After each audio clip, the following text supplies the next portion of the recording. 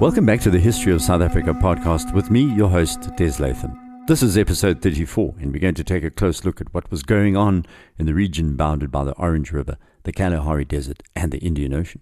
This is where the Zulu emerged, but the story is not the simple tale most of us know about Shaka. As with other areas we've investigated, the popular narrative over time is not always an accurate reflection of real history.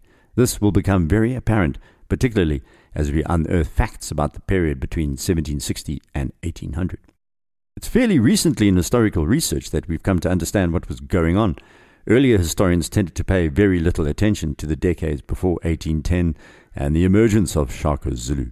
Before then, the Zulu were a tiny clan washing around in a much bigger pool of tribes and clans. The period known as the Mfecane or Diphatlani, where the Zulu are blamed for southern Africa's destabilization, is now seen as hopelessly Zulu-centric. One of the brightest thinkers of this period, who lives in Grahamstown, now Makanda, is Dr. Julian Cobbing, my lecturer in African history. His attempts at downplaying the Mfecane have been rebuffed.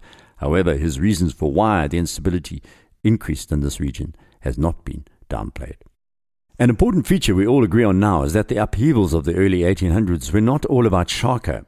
It was caused partly by the increasing interaction between European commercial and colonial expansion and indigenous communities, as well as the expansion of Zulu and Ndebele and other warlike people. Traders and settler numbers rose swiftly, as we're going to hear.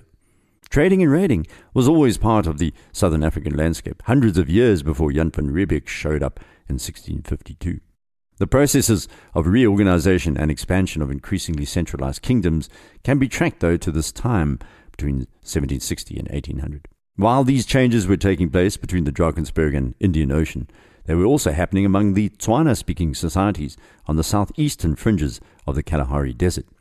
I've outlined the most important clans in the last podcast, but we need to remember them: the Bafokeng, Bahurutshe, Bakgatla, Bakwena, Bangwaketse, Barolong and Bathlaping.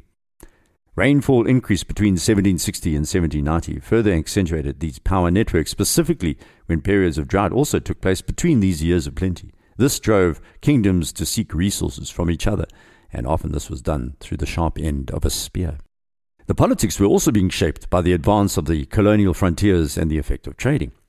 The volume of trade accelerated specifically in the last quarter of the 18th century, and also by the 1760s, by the colonial expansion of the Trek Boers, which saw them across the Orange River already heading north.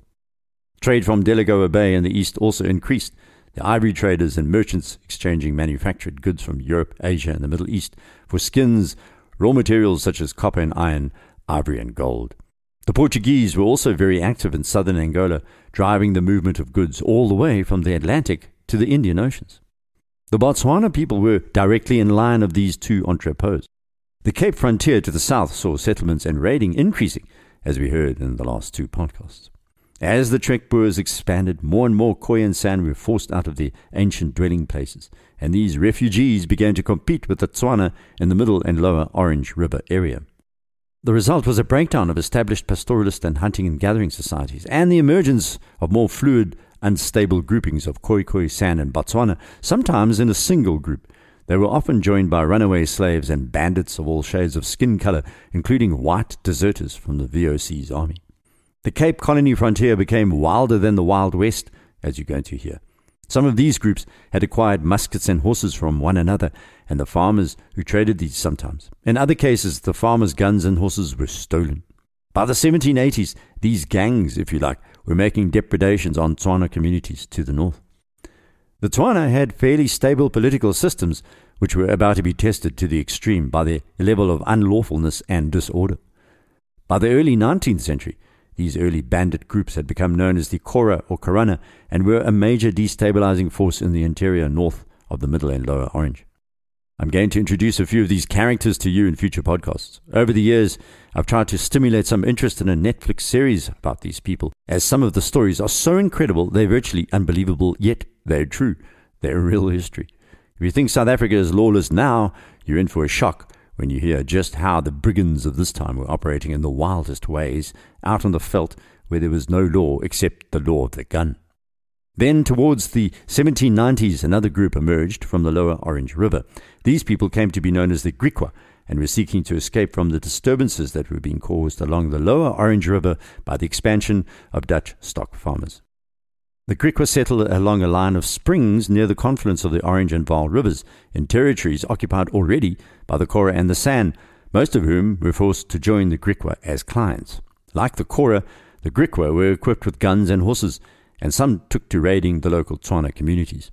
But the most important Griqua leaders were not really interested in constant raiding, but in livestock farming, hunting, and trying to break into the established trade between the Tswana and the Cape.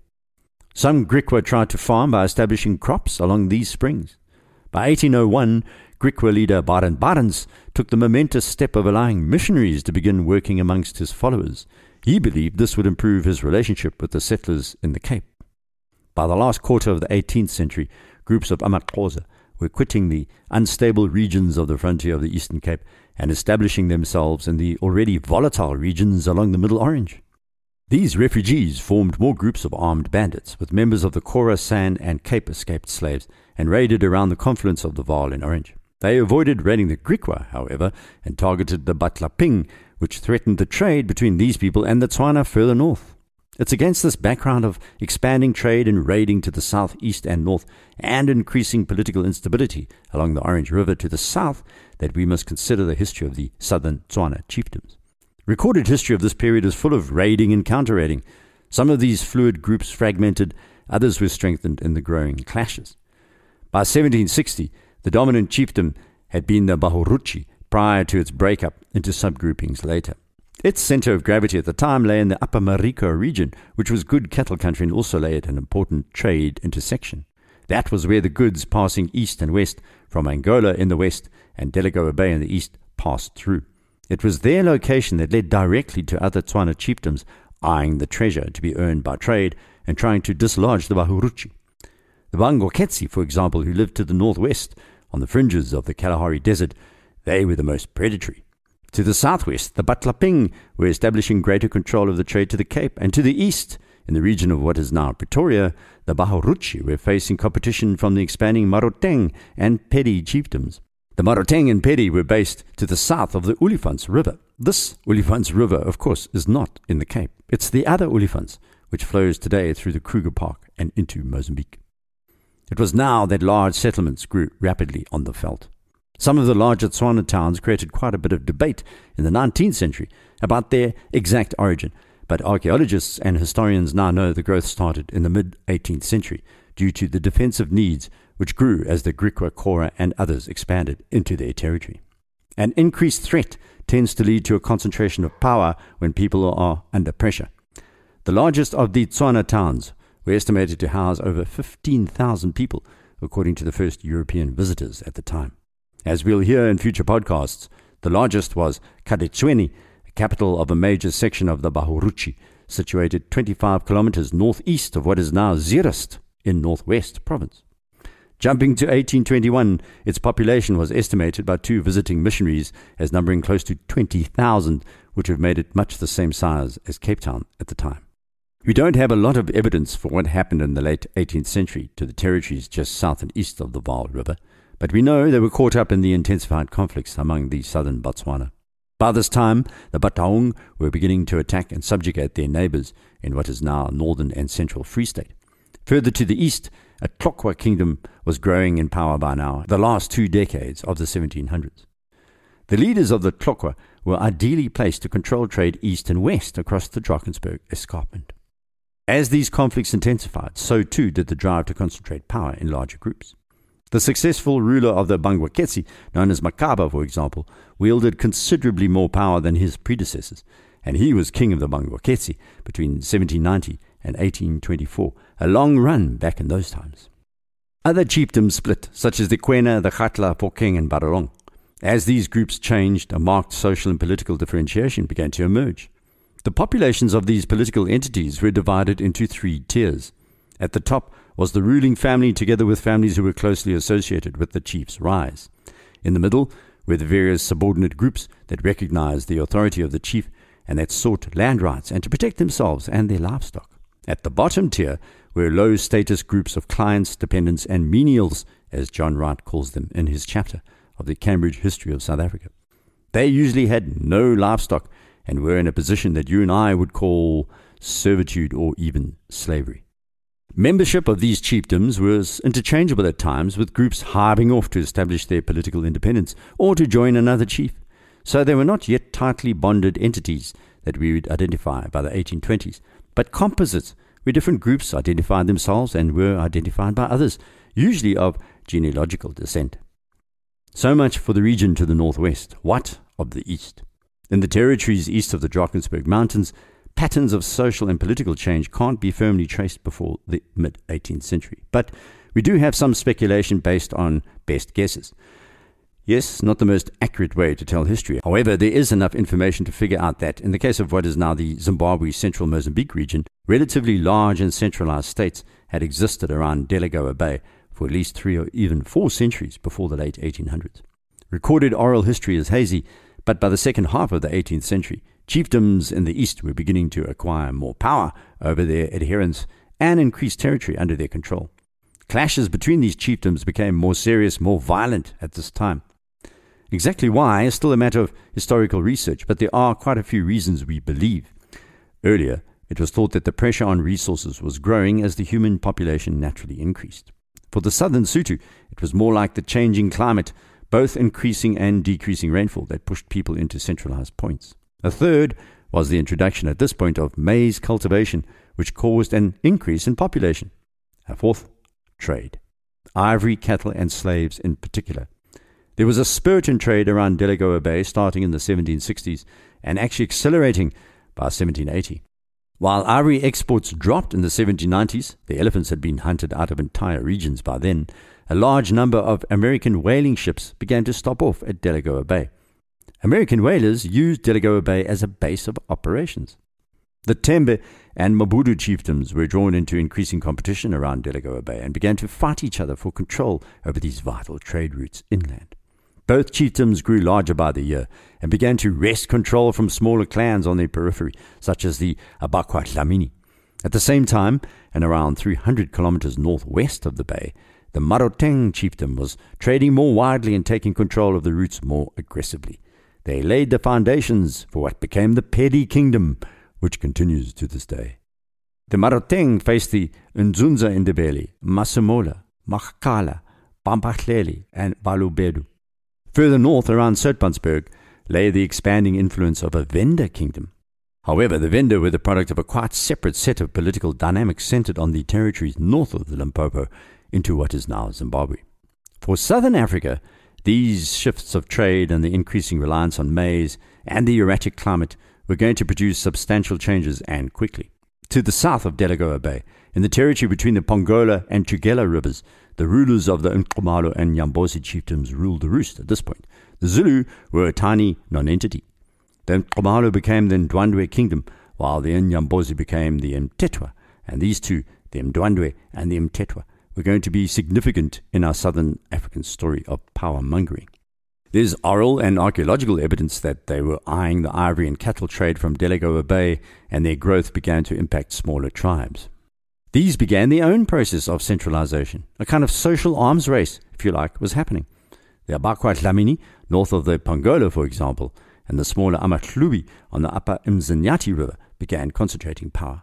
The Bakgatla near the lower Tugela were another. I grew up in a place called Inkwaleni, 60 kilometers inland on the Mhlathuzi River, which flows into modern-day Richards Bay, and the Amakwabe were very much the ancestors of my friends in that valley. And their story is also the story of the Zulu. As the Amakwabe expanded, they pushed sections of the Bakgatla and the Amatuli chiefdoms southwards along the coast. The Amatuli then grew more powerful as they resisted the Kwabe and centralized their area of interest around the lower Mgani River and the Mkomazi rivers. Simultaneously, the Amampondo, even further south, began firming up their somewhat loose structural kingdom. That's a lot of chiefdoms in a short space of time, but as you'll hear, this picture will clear up quite quickly because the two main units were the Ndwandwe and the Mtetwa. It was through clashes now long before the Zulu that the chiefs began to base their control over age sets of young men and to use them as soldiers in a consistent fashion. This was later to be known as the Zulu Amabuto system, but it predates the Zulu. While the term is referred to as regiments by some, that's misleading. They were actually socially structured groups brought together by chiefs for short periods to be taken through the rites of circumcision or to engage in services such as hunting. These Amabutu were thought of as very important in the delivery of ivory to Delagoa Bay by the late 18th century. From here, it would be only a small step for the chiefs to restructure the Amabutu into a system that was determined by tribute. It was in the form of animals, cattle mainly, but also labor power. Young men are the most disposable in any culture. Sorry, young men listening, but it's true. And the cohorts of these men, or Amabutu, began to transform. The first cultural reckoning for these kingdoms was the need to do away with circumcision, which is a luxury when you need many young men fighting for you at the same time. Previously, these rites, as they are now amongst the Xhosa, served to mark a vital step in transitioning from boy to man. But by doing away with circumcision, the chiefs of the Ndwandwe and Mthethwa could control the young men for longer. They had to prove themselves by delivering services over a longer period of time to the chief. Young women, by the way, were also roped into this altered system. They were maintained in sections of chiefs' homesteads, which became known as izigodlo, until they were married off to wealthy or politically important members of the chief's tribe. In return, the chief was paid a large bride wealth. Women were parceled along like cattle to some extent because they were exchanged in cattle. But the young men were also traded as goods with a long-term value. This all makes sense if you step back and try to understand what was going on. These large tribes used the Amabutu as fighting and policing units under control of the paramount chief. And of course, they still exist in South Africa today. Back in 1790, they were building homesteads for the chief, cultivating his fields and guarding his cattle. The chief, therefore, had taken over managing and controlling their labor, mainly for the benefit of the ruling family and the aristocracy. What tends to happen in these situations worldwide is that the bigger a chiefdom becomes, the more those on the edges of power chafe at the control by the center. And this was what happened between 1790 and 1820 and beyond. The chiefs extracted a growing tribute in cattle and labor, and this increased tensions inside the chiefdom. In less politically centralized tribes and clans, fighting forces continued to be comprised of the Amabandla. This was not like the Amabutu. The Amabandla were groups of men of all ages drawn from the same local community and led by their own local leaders. But they had a big problem. In the business of raiding and fighting, the chiefs who had the Amabutu at their disposal had a major advantage over chiefs who did not. The Amabutu were age-based unified soldiers operating from the premise that they were to provide violence and other services in tightly controlled social and then military environments. The Amabandla were farmers and hunters who were sometimes called in to be soldiers. You can see the obvious difference between what we'd call the citizen force versus the permanent force. And so we must halt at this point, allowing our Amabutu to settle in for the night. Next episode, we'll dive more deeply into exactly what was going on amongst the Ndwandwe and Mthethwa. It's a fascinating story. Thanks to Francois at iona.fm for all his help. You'll notice that some of the episodes feature adverts. I'm sorry to those who find it irritating, but no one is paying me to do this series, and I have hosting, website, and other costs. Nothing for mahala, as we say in South Africa, which loosely translated means nothing for free. Thanks for your patience, dear listener. Please rate the podcast on your platform of choice, or you can contact me through the website desmondlatham.com or direct message me on Twitter. My handle is @deslatham. Until next, Salagathi.